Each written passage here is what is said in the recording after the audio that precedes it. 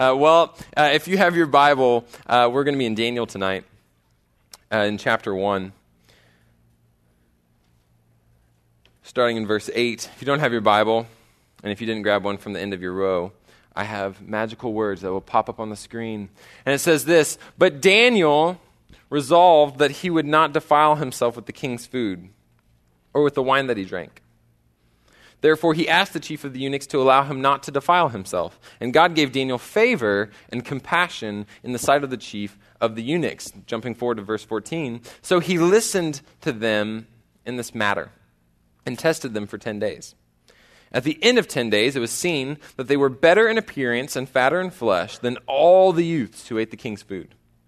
So the steward took away their food and the wine they were to drink and gave them vegetables." Let's pray. God, we admit that you are beautiful. God, we thank you for the beauty that you have revealed to us through your word, God, through nature, God, through the people around us. God, we thank you that you are constantly at work, that you're not a hands-off God, but you are someone who's involved, creating beauty all around us every day. God, we just thank you for that. Lord, we pray that as this semester kicks off, that, Lord, we would be looking for that beauty. That, God, we would be looking for your movement. That, Lord, this semester would not just be identified as our fall of 2013 or as our first semester of college. God, we pray that this semester would be identified as the semester where we saw you move, where we saw you work. Lord, we pray that you would just move tonight. That, God, you would use this next 45 minutes. God, you would speak. You would change our hearts. That you would draw us to you. God, I pray that you would kill the man that I am. That, God, you would destroy anything that I'm bringing. God, we pray that these words would be yours. Lord, I pray that you would use the foolishness of what I preach, God, to bring your gospel. Lord, we pray this all according to your will. Amen.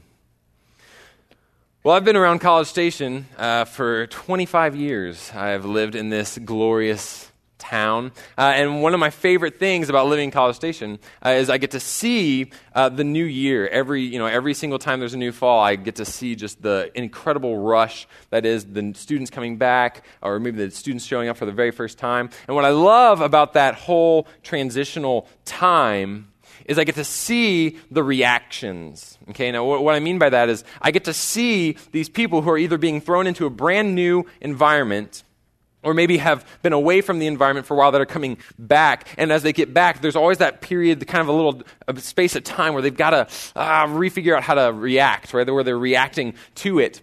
Some of you are reacting to roommates, right, for the very first time. If you're a freshman, maybe you've never had a roommate before in your entire life. Some of you were back home living this summer. You were away on an internship or at a job or whatever, and now you're back and you're living with your roommates again. Right? I remember my freshman year moving into those dorms. We moved in the very first day that we could, myself and my roommate. We were so excited. Just walked in and thought, how will we rule this 10-foot by 10-foot domain, right? Like, what kingdom shall we establish right here? And we actually took our modular furniture and we built, people would normally stack like a dresser and a shelf or whatever. We stacked all of our furniture on top of themselves and we made a tower in the middle of our room that was against fire code violations. You probably don't want to do that. But there's something that you react, right? There's some way that you react to that environment. Maybe you've had roommates for a while. You're coming back and you're like, this is the year that we're going to have a clean house. It's going to happen, right? With God as my witness, we will be clean. And then there's like already soda like on your bed. And you're like, well, okay, never mind. You're like, I give up, right? Because you realize like there's some sort of reaction that has to happen in that environment when you have those roommates. I know that some of us, we are reacting to relationships. Maybe some of us, we've had this long distance relationship all summer, right? Where you had to go home and she had to go home. And you've been miles apart, and you've been having to just call each other every day, right, or text, or Skype, right? That's the only contact you have. And so all of a sudden, you're back in the same town again. And you're so excited, right? And you're just like, you just want to be in their presence, right? And you're just like touching their face. You're like, oh my gosh, like, you're real. This is awesome, right? I forgot how great your nose felt. Oh my gosh, I love you, right? Like you have this moment where you're reacting to this relationship being together again. Or maybe you had a long distance relationship all summer, but the other person didn't know they were in the relationship with you, right? Because you were just kind of watching them from afar, browsing their photos, right, of those trips they took with their family. And you see each other again, right? You're back together, and they're like, hey, I had this awesome internship. And you're like, I know. It looked great, right? Like, maybe you had some sort of that, right? And you're reacting. You have a reaction. You're starting this relationship up for maybe the first time. Or maybe we're all of us are reacting to campus life, right? Campus life is crazy, right? You've already maybe been moving in. Maybe you're living on campus as a freshman.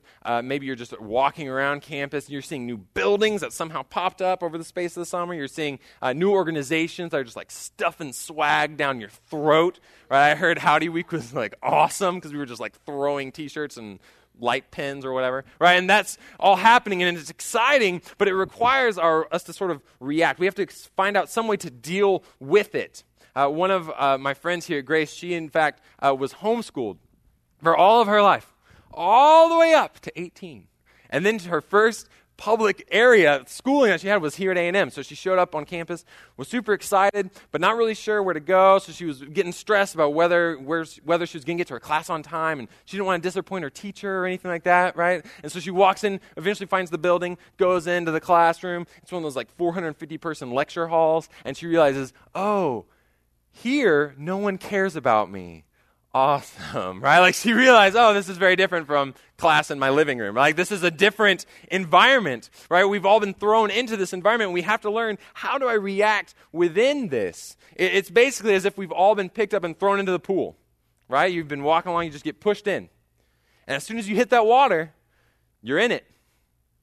And as soon as you're in it, you've got to decide, what am I going to do about this, right? How am I going to react to this situation, to this culture, right? Because these are all new cultures or old cultures that we are being immersed in. And the truth is, when you hit that water, you're either going to sink or you're going to swim. That's it. How are you going to react to these cultures that are all coming upon you?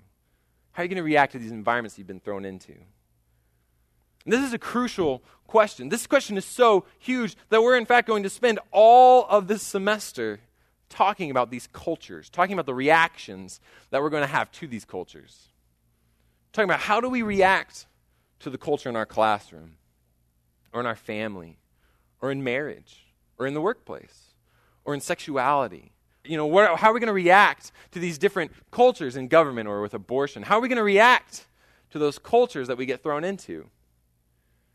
Because we're either going to sink or we're going to swim. So which will it be? How can we prepare? And as we look at those things, it's important to realize when I say culture, I don't just mean how you view the world. I mean, what do you do with the world? It's not just a lens. Culture is actually a lifestyle. It's not the way that you look at the world. It's how do you live in the world. Culture is action. Culture is creation. And as we are looking in this culture, as I'm thrown into these cultures where people are creating and people are moving and acting, I say reaction, we react because it's not really a well-prepared response, right? It's not like I have some sort of great plan that I deliver, right? Instead, how do we react? What's your reflex? Your knee-jerk reaction when the doctor hits you with that hammer and your leg kicks, right? How do you react to the culture? If it's coming at you right here, which way are you going to move? What are you going to do? Without even thinking, what's your reaction? Because we've all been thrown into these cultures. We're all going to have to react. And when we look in Scripture, what we see over and over and over again in the life of Daniel, in the lives of other men and women in the Bible, is that God consistently calls us to react in a way that glorifies Him. God calls us to have a culture reaction that brings glory to Him. We see it over and over and over again. And He does it because the truth is that our entire world is built upon cultural reactions. Everything that we do, everything that we experience, it's the product of a cultural reaction. At some point, someone thought to themselves, you know what, I'm really hungry, but I don't want to cook food, so let's make a restaurant. Right? Let's create this industry as a reaction to how I feel, to the way that I'm living, to the way the world works. Let's have a reaction and create this whole industry of restaurants. Right now you can go to all these millions of places, even just in College Station. There's like 50,000 chicken finger options that you can go to, right? And it's beautiful. It's the work of God in College Station, right there. Where you see, wow, what am I going to do? What can I imbibe into my body? That's not a word. What can I eat, right? What can I imbibe in? That's a thing. What can I consume? There we go.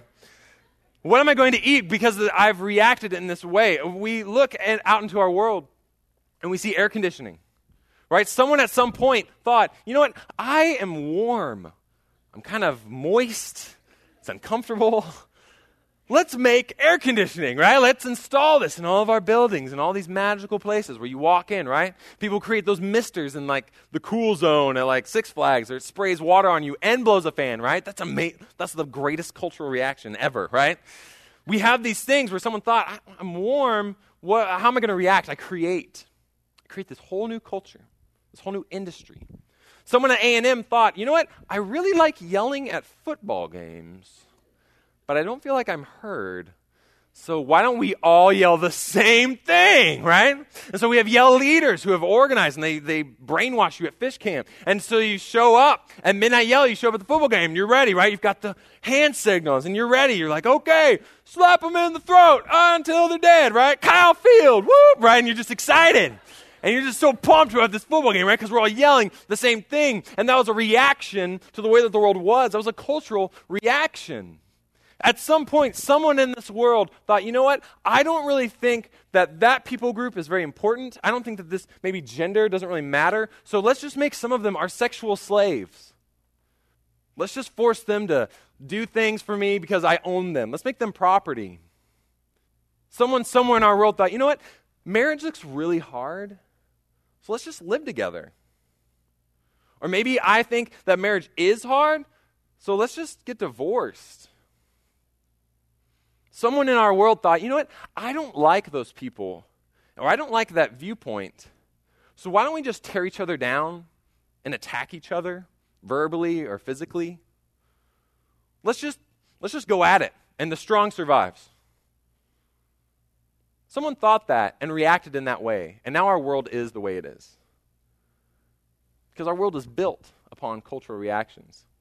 And the truth is that we look out into our world. Many of those reactions are wrong, are so wrong.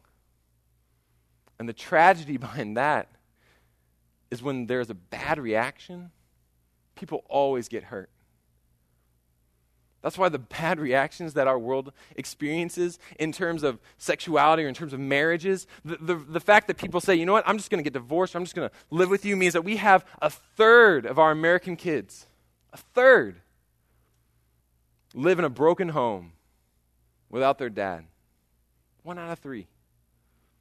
These reactions have created a society where we have just over 1 million abortions in America every year.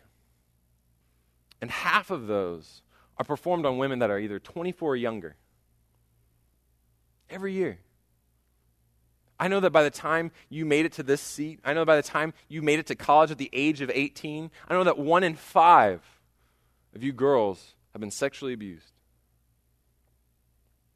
I know that 1 in 20 guys, same thing. By the age of 18. I look out at this world and I see brokenness. And what's sad is that our world does the same thing. The people around us, they see it too. Which is why 7% of the adults in America, 7%, suffer from major depression. And that's not even counting all the different anxiety disorders or other stress-related things. It's just major depression hits 7% of our adults. Because they look at this world and they're saying, wow, there's hurt and there's pain, and I don't know what to do. Because we've got some of the wrong reactions in our culture. This is why Paul told us in Romans 8 that we know that the whole creation has been groaning together in the pains of childbirth until now. Paul's telling us, look, there are hurt people. Our creation is groaning. So when I see that, when I'm faced with that reality, when I see those wrong reactions that create this brokenness and this pain, how do I react to that? How do I react to that culture in a way that glorifies God? That's a tough question. Something that you're going to struggle with even after this, 30-minute sermon. Because this is a big issue. But thankfully, through his word, God has given us some instruction. Through the life of Daniel, through the life of other men and women, there is a path. There is a direction that we can go in. There's a point on that horizon. There's hope. See, when I was a freshman at A&M, I started living in Dunn. And at that time, Dunn was just men. It was just dudes. And so because of that, it was called Dirty Dunn, because it was disgusting. It smelled like death and looked like a third world country, and there was just filth everywhere. It was amazing. Like, ceilings were dirty. You're like, how does that even happen? Right? It was incredible. So my roommate and myself, we decided, you know what? We are going to change Dunn, right? Starting with our room, we're gonna bring sweeping reform to this nation of Dirty Dunn. And so we decided to get a whiteboard. And we took that little whiteboard and we stuck a marker onto it, and then we stuck it to the front of our dorm room door. We said, this is it. This is where change happens. We said, we're going to create this beautiful space of free speech, of just the ability for people to express themselves artistically, right? We're going to have this little window where people can leave us encouraging notes throughout the day, right? This is what we're going to have on our door here in Dunn, full of men. And what we discovered, it took about, 3 hours. And we came back and saw our beautiful board was covered in basically the equivalent of a real-life YouTube's comment section, okay? There were some of the most creative, cursing words I've ever seen. It was amazing. Someone sat there with a dirty thesaurus and just went to town with these amazing combinations. Just the worst insults I've ever seen in my entire life. It was incredible. And it was covered in these elaborate drawings that would normally involve one of our mothers. And we were like, wow, that's incredible, right? It was so ornate. They would use different colors, and it was just all over the whole board. And we're like, this is amazing. And whenever we saw this, whenever we'd walk up right onto the filth of our society, we just think, okay, well, let's just, erase that. I'm sure, what a fluke, I guess there were just a few bad apples walked by, no big deal. Well, let's go ahead and keep this project of, free speech going. But it would always fill up every single time we would leave and we would come back and we'd see it. It would just be, just disgusting. And every time that we saw it, we thought, okay, well, what are we going to do, right? Our whiteboard culture seems to be somewhat broken. So what are we going to do to fix this? And we decided, okay, you know what? Let's reason with them, all right? So we would write some messages. We'd be like, hey, let's keep it clean, guys. Let's all be friends. It's all, it's just a whiteboard. And they would, erase it or draw arrows and write terrible words, right? And they would go against it. So we're like, okay, well, maybe we write a Bible verse, right? So we tried writing a Bible verse. Look what God's word says about love and everything. And they'd be like, rah, rah, and write these things. And they would somehow change the Bible verse until it was complete heresy. And we were like, all right, well, that's not good, right? And so we would have to erase that. And eventually, after just a few days of this battle with our whiteboard, we decided, well, I don't know what to do. I remember standing there with Ben, and we were like, gosh, what do we? I give up. I give up. And we just took the board, we took it down, and we just stuck it in our closet. And it was just sad and covered in erased curse words for the rest of the year. Because we didn't know what to do with it. We just took it away. We just kind of withdrew it from the society so it couldn't be hurt anymore. And the truth is that a lot of times, that's what we do. A lot of times that's our reaction. When we're confronted with a hurt to society, when we're confronted with a broken culture, often we just don't know what to do. In a recent study, they were surveying all these Christians, and they asked them, these Christians, 18 to 29, okay, so your age bracket, 18 to 29 years old, they're asking them a bunch of different questions about their religion, their faith, and all these things, and 84% of those Christians, 84%, said that they had, quote, no idea how the Bible applied to their professional lives. In other words, they had no idea how the Bible, how their faith applied to their lives outside of either the home or outside of the church. Outside of those environments, they had no idea. 84%. Many times when we're confronted with this culture around us, when we're thrown into that pool, we don't know what to do and we just freeze. Many times when we're thrown in, man, we withdraw. Right? We'll condemn it. We'll be like, oh, that's bad. And so we just withdraw from it. Another college pastor here in town, a friend of mine, was talking to me about this sort of informal survey he was doing in College Station in Bryan, where he was talking to these leaders of all these different organizations, Christian sororities, Christian fraternities, Christian churches or parachurch organizations. And he was talking to all of them to try to get a feel for how many students are actually actively involved in some sort of Christian community. So, come in regularly, some involved, engaged, maybe in a small group of some sort. How many students in our town? And what he found was that about 10% of the students in Bryan College Station at Blendon A&M, about 10% of them were involved in a Christian community. Which means that 90% are not. 90%. Means for every one of you here right now, there's 9. There's 9 people. He was saying that this is a problem. Because we are seeing a broken culture, and our reaction is either we don't know what to do at all, or we withdraw from it. That leaves a vacuum. That leaves an empty space, and that is useless. That does nothing. And Paul knew this. That's why he says in the next verse, he says, and not only the creation, but we ourselves, who have the first fruits of the Spirit, we groan inwardly as we wait eagerly for adoption as sons, the redemption of our bodies. Paul alludes to this hope that we have in the future, that we're going to get to a point where these things are done away with this world is over. We don't have to worry about it. But in the meantime, we are groaning along with our culture. We're groaning. We see the pain, we see the hurt. And either we buy into it, or we just don't know what to do with it, or we just pull away. And none of those are good. None of those will change anything. God calls us to react in a way that glorifies Him. None of those options bring glory to the Lord. None of those options are going to reach that 90% of the students in College Station in Bryan. 90%. For all of our talk of a Christian bubble here in College Station, here at the campus of A&M, there's a lot of people outside of that bubble. We've got to reach them.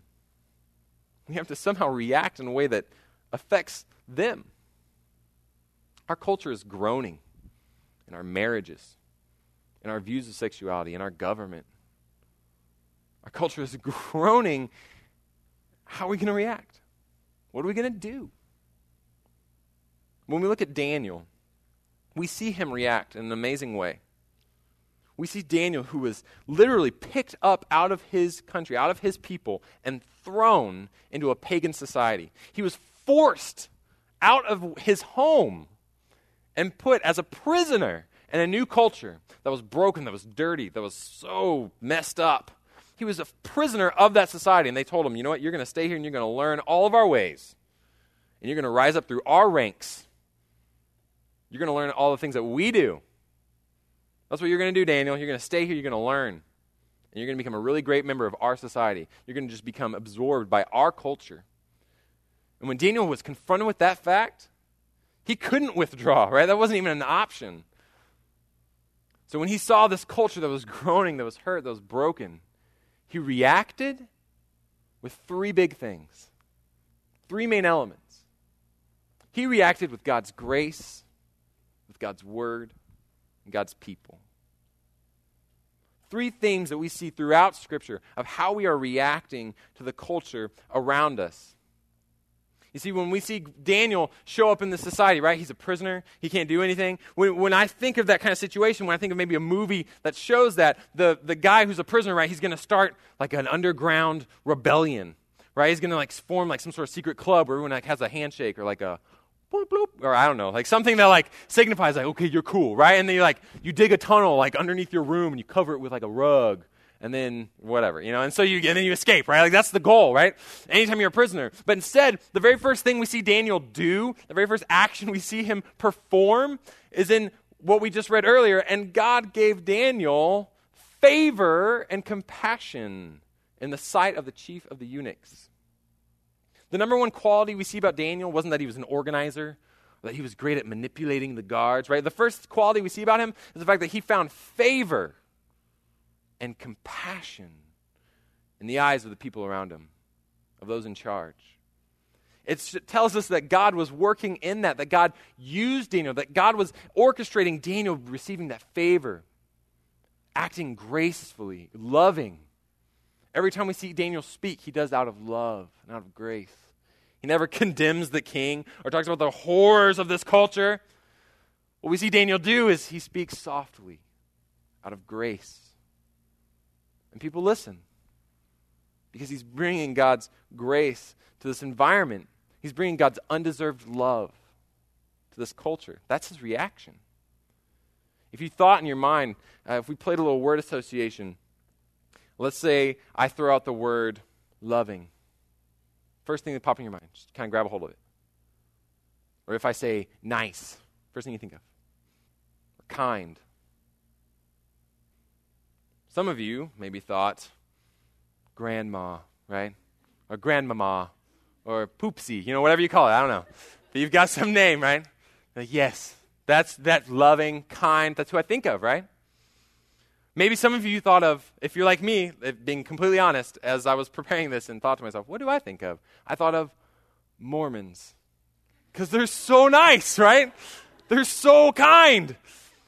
Every single time I interact with them, it's like, oh my gosh, you're the nicest person in the world, right? You think of these things, right? These ideas pop into your mind. Maybe, if you were really on top of things, you would have thought of a Mormon grandma, right? And boom, like, love explosion, right? Like, that would have been amazing. But we think of these ideas, and the problem is that when we played that game with people on the street, if we played that game on campus tomorrow, as everyone's kind of getting started up, I doubt a lot of them would think of, ooh, Christians, or ooh, the church, or religious people, right? No one's going to think that, because we are no longer known as graceful people. We're no longer known as loving people. There are pockets. There are some. Hopefully most of us. But the truth is, by and large, Christianity is frowned upon. By and large, our society feels condemned by Christians. They feel attacked. So they're not going to think of those Christians as loving or gracious. You kidding me? But when we look at Daniel, he was loved. He found favor. He found compassion. How did he do that? It's because he brought grace. It's because when he saw society, he didn't say, hey, all these things you're doing, that's wrong, that's wrong, that's wrong, that's wrong. Oh, stop, nope, don't touch, don't. Bad, right? Like that wasn't his reaction. His reaction was grace and love and speaking softly. When I see someone in pain, when I see someone living in the wrong way, my job, my mission isn't to walk up to that person and tell them all the things that are wrong. My job, my mission is what Paul lays out for me in 2 Corinthians. He says, therefore, we are ambassadors for Christ, as though God were making an appeal through us. We beg you on behalf of Christ, be reconciled to God.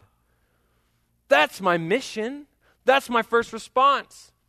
If I see someone in sin, I don't point out and all the things that are wrong. I don't condemn that person. I bring the gospel. I beg them to be reconciled to the God who loves them, that wants them, that wants a relationship with them. I tell them, look, God loved you so much that he sent his son to die for your sins.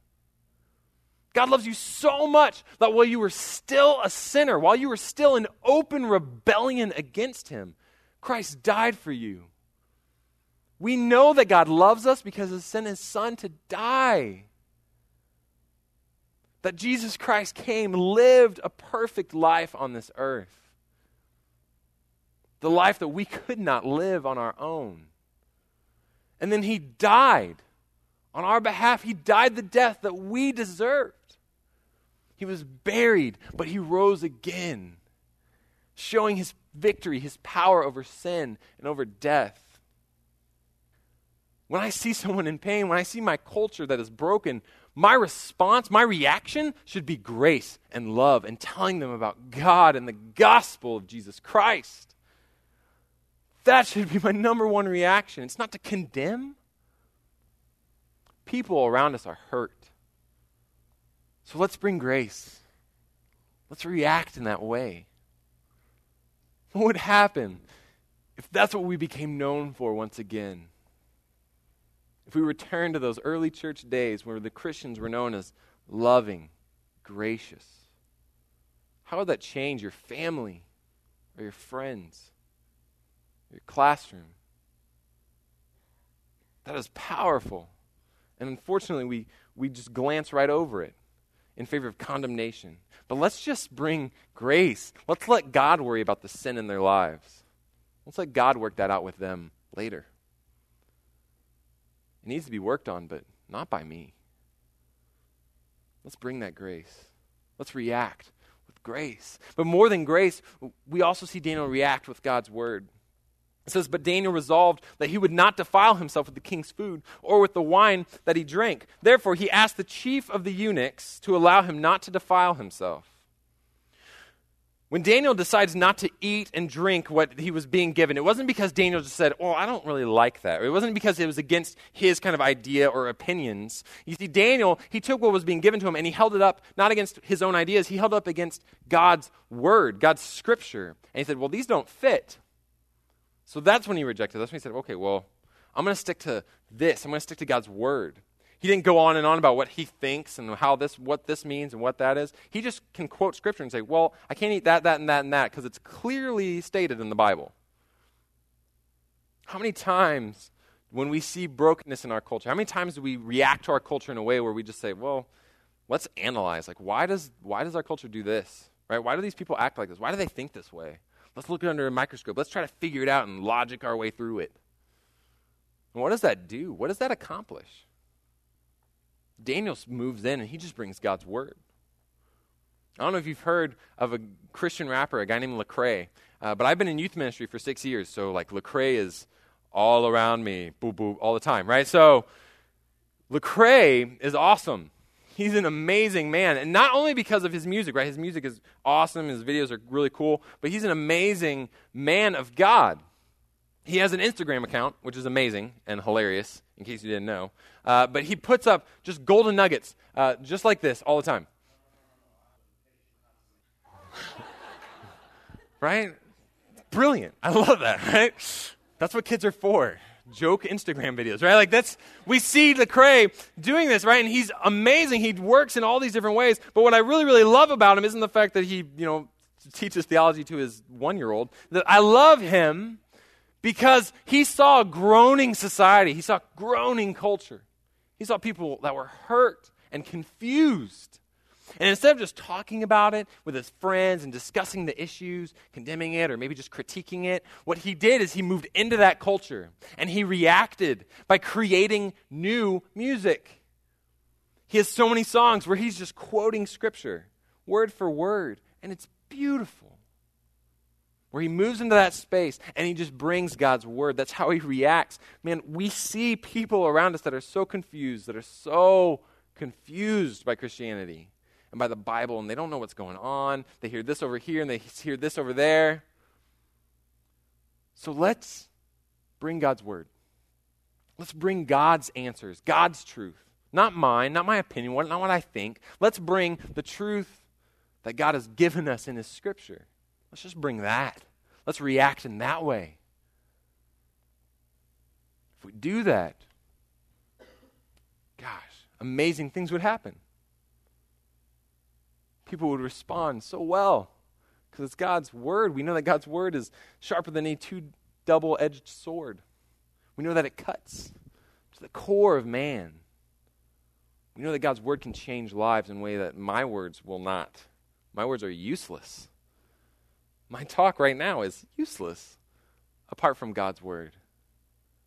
So let's bring it. Let's react with God's word. Let's bring his grace. Let's bring his word. But more than that, let's also bring his people. Let's react with God's people. At the very end of that little passage we read, it says, at the end of 10 days, it was seen that they were better in appearance and fatter in flesh than all the youths who ate the king's food. So the steward took away their food and the wine that they were to drink and gave them vegetables. Now, the point of this passage isn't to say, therefore, go and eat vegetables, right? Like that is not godly, right? Like that is not Scripture. If you've eaten a veggie burger, you know that is not from the Lord, right? That is from a dark place, right? It's okay, but that will not be in heaven, right? Like that's not how we're rolling, right? Instead, the point of this passage isn't to say, go and eat. It is to tell us, look who he's doing this with. As Daniel's reacting in this way, he not only has a core group around him, not only does he have Shadrach, Meshach, and Abednego, not only does he have this kind of core group of fellow believers, but as they're reacting in this way, they draw in other people. They draw in the boys that were in their classes. They draw in the men that were in their, in their organization. They were playing intramural, ultimate frisbee with these guys, and these guys were drawn in because of the way that they reacted, because of the way that they reacted with one another, because of the unity that they had with one another. That was attractive. A few weeks ago, I got an opportunity to go out to Impact, and I was at the ministry fair, which is where we just set up a bunch of booths of all these different organizations, and all the freshmen come just streaming in like a tidal wave, and you just try to talk to a few of them and throw candy and pamphlets at them, right? So you do that for a few hours. That's what a ministry fair is. But in order to prepare for ministry fair, right, we had to plug in TVs and set up signs and all this stuff. And so as I was plugging in our TVs, setting up, our little slideshows, I was using a power strip that we brought. And as I'm plugging things in, pulling into the extension cord, this woman came up from another organization right across the way. Her table was near ours. She came up. She says, "Hey, would you mind if would you mind if I used your power strip?" Right? She had this one thing to plug in. Would you mind? And she said it that timidly, And so I was like, yeah, definitely. And she was like, oh, okay. Thanks you so much, right? And I it was such a strange moment that I just had to ask her. I was like, hey, if you don't mind, why are you so timid about this, right? I'm not an imposing figure, right? You can just kind of tip me. If I get to right about here, I'm gonna fall over, right? My center of gravity is over here, so I'm not a threat, right? That's not what I am. I'm not identified as that. And so this woman, why are you being so timid? She's like, well, sometimes people are just, you know how people get about their stuff. And I was like, what? No, that sounds terrible. And so from that point on, I made a point. I thought, okay, well, knowing this insane culture that exists, I'm going to go, and I made a point to go to every table around us and be like, hey, do you want to use our power strip? And they're like, oh my gosh, yes, that sounds great. I'm like, okay, right, bring it in. So we had all these kind of cords going on our power strip and all these different tables, and we were just high-fiving each other with our power, right, and it's exciting, right, and we were so pumped, and it was so sad because I realized in that moment, man, these people, they must have had some situation where they asked another person, maybe at Impact Ministry Fair. They asked a Christian organization, hey, can we use your power strip? And they're like, no, right? Right? That's what happened. It must have. Otherwise, why would they be so timid? Why would they be so afraid? If they hadn't been rejected in the past? Are you kidding me?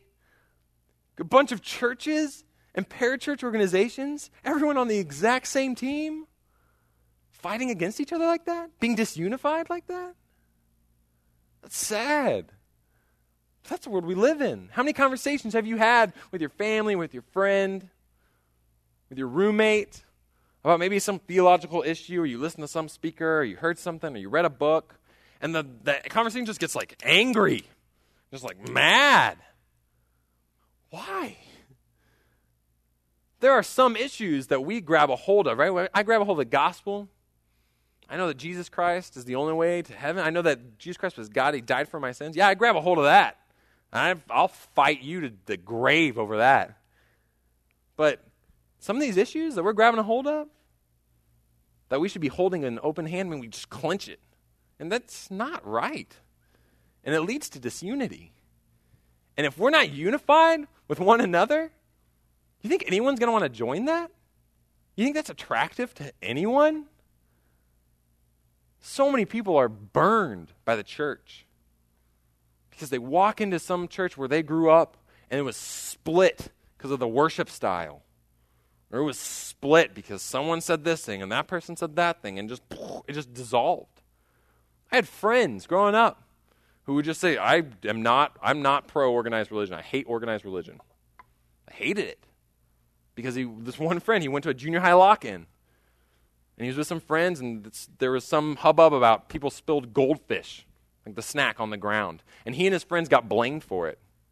And apparently the youth pastor at the time was just really upset with them. And told him, like, you guys need to stay, you got to stay and clean. And then after you clean it up, you got to go sit in this room. You don't get to have fun for the next few hours. And my friend was so burned by that, by seeing this just bad way of handling conflict and conversation. When he saw that happen, he said, you know what, I'm never going to another church ever again. And I don't know if he has. That's why we need to react with God's people. We need to react with unity. That's why at Grace we have small groups. That's why we promote things like doulos and growth groups, things where you can come and be plugged in. It's not just for you. It's not just for the people that come here on Sundays, that show up, that are on our leadership track and all that great stuff. It's for the people outside of this room, that they would see you loving one another, having fun with one another, encouraging one another, being accountable with one another. Because when they see that all of you are unified, that you're all going in the same direction, man, they are drawn in. This culture, this world is full of people that are lost, that are just spiraling through life, no idea where they're going, no direction. So let's react with God's people. Let's react with unity, attractive unity that will draw them in, that will give them a place. That's why we do what we do. You see, through all of these things, through all of these pieces, we've got to have all of them. If I'm bringing grace, but it's not founded in God's word, I'm just a lone wolf, man, that's not effective. If I'm just full of scripture and I know all these Bible verses and I can just quote it like crazy, but yet I don't have love, Paul says you might as well just be a clanging cymbal, a gong. What's the point? We've got to have these pieces. If I am full of grace and full of God's truth, but yet I don't have a community around me, I'm going to fall so fast. Because man does not live alone. We've got to bring all these pieces. We have to react in this way. Let me just tell you, I know that this is a brand new year, brand new semester. Some of you are here for the very first time. That's awesome. I'm so excited. A lot of us are. Some of us are maybe coming back to a Grace College experience that is maybe brand new. Whether this is your first time or whether this is maybe your 100th time, it's still going to be kind of brand new, right? Because I'm different. A lot of our staff is different. Our leaders are different. And I know that in that moment, introductions are crucial. So I just want to be clear with you right now what we're all about. Okay, just the last 2 minutes. I'm just going to kind of explain to you, what is Grace all about? What is Grace College? Why do we exist? What do we do? And this is it. We're committed to that same idea. Same as Daniel, same as men and women that we see throughout Scripture, we are committed to God's grace, to His Word, and to His people. We want to react to our culture in that way. I don't know if this blows your mind, Inception style, but that's kind of where our name came from, right? Grace Bible Church, right? Whoa, what? That's what we are. That's what we're about. That's why we exist. That's why I'm standing here right now. That's why we have leaders with yellow stickers on their chests that are saying, hey, talk to me about getting connected. Because we want to bring these things. We want to react to our culture in this way. And we want to not only react here, but we want you to join us. We want you to come with us. We want you to join our small groups and come to these events. We want you to be a part of what God's doing in College Station. Because we are in a culture that is hurt, and is broken, that is lost and confused. So we need to react in a way that brings glory to God. We need to react with His grace and with His Word, with His people. That's why Grace Bible Church exists. So we're going to sing a couple more songs. And as we do that, I just want to encourage you, think about this. Pray to God. Ask Him about where are you called to react this semester, this year, maybe tomorrow. Is it an organization that you're in? Is it maybe your roommates that you're not quite getting along with? Is it issues within your family? Where are you reacting this year? Where are going to be your opportunities to bring God's grace and Word? Where are your opportunities to have God's people around you in unity? Where's that going to pop up? Think about that, and let's pray. God, we are just so grateful again that you've brought us to this place. That God, you've set us up in College Station, Texas, at this time. God, we thank you that there are going to be so many new opportunities this year, that there's going to be so many new faces, new challenges, and new joys. God, we thank you for the newness of life. But God, we are ill-equipped to face those things. God, we are not ready for all of those changes. So, Lord, we just pray that you would be faithful to equip us. That, God, you would be faithful to bring us to a point, to set us on a path where we're more in line with you. That, God, we're seeking you, chasing you. That, God, we would be full of your grace and your word. That we'd be united with your people. Whether it's at Grace Bible Church or another church in town, God, we just pray that we would be plugged in somewhere. If you would, take a moment right now and pray. Ask God, where does this reaction need to happen in your life? Where can you react with his grace, word, and people? Where is that going to happen this year? Ask him to show you. Ask him to guide you. Ask him to give you the strength to do so. Please just ask him that right now. Lord, God, we want to sing. God, we thank you that you've allowed us to sing. God, we thank you that you have put so many beautiful pieces in our lives that we are able to sing about. God, we thank you that you gave us your Son, Jesus Christ. It's the ultimate sign of love. That, God, we could sing about that from here for all of eternity. Because, God, that was so amazing, and God, we thank you for that. Lord, we just pray that this year, God, just move in our lives. God, use us to change the people around us. God, use us. That's all we want. God, that's what we're here for. God, that's what we desire. Lord, that's what we want to sing about, is you and you alone. God, we want to react to this world around us by glorifying you. So, God, let us do that. And Lord, we pray this all according to your will. Amen.